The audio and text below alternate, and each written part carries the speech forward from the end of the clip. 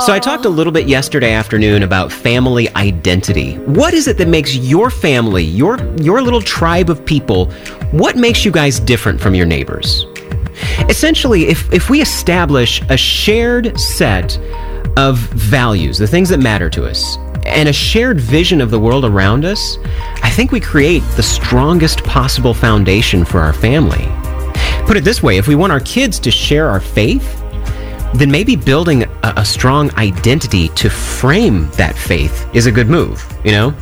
And the really cool thing is, it's always the perfect time to start this process. It's just a simple conversation, and it's fun to bring the kids in on this and hear their ideas. My family, for example, we've decided principle number one for us is it's important for us to make a positive difference in the world. And principle number two, and this may be very different from your family, we've decided that we're kind of the adventuresome type, you know, that we're willing to take some risks and make some leaps as God leads us.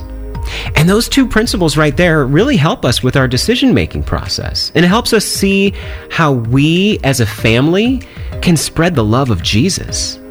Now, you may not be like us at all. You know, you may not be the adventuresome type, and that's perfect because the body of Christ needs families of all sorts. But try it sometime this week, maybe even tonight. I'm telling you, it's a fun conversation. It starts with simply saying, guys, what matters to us as a family? And I'll tell you what, it's a conversation that could change your future.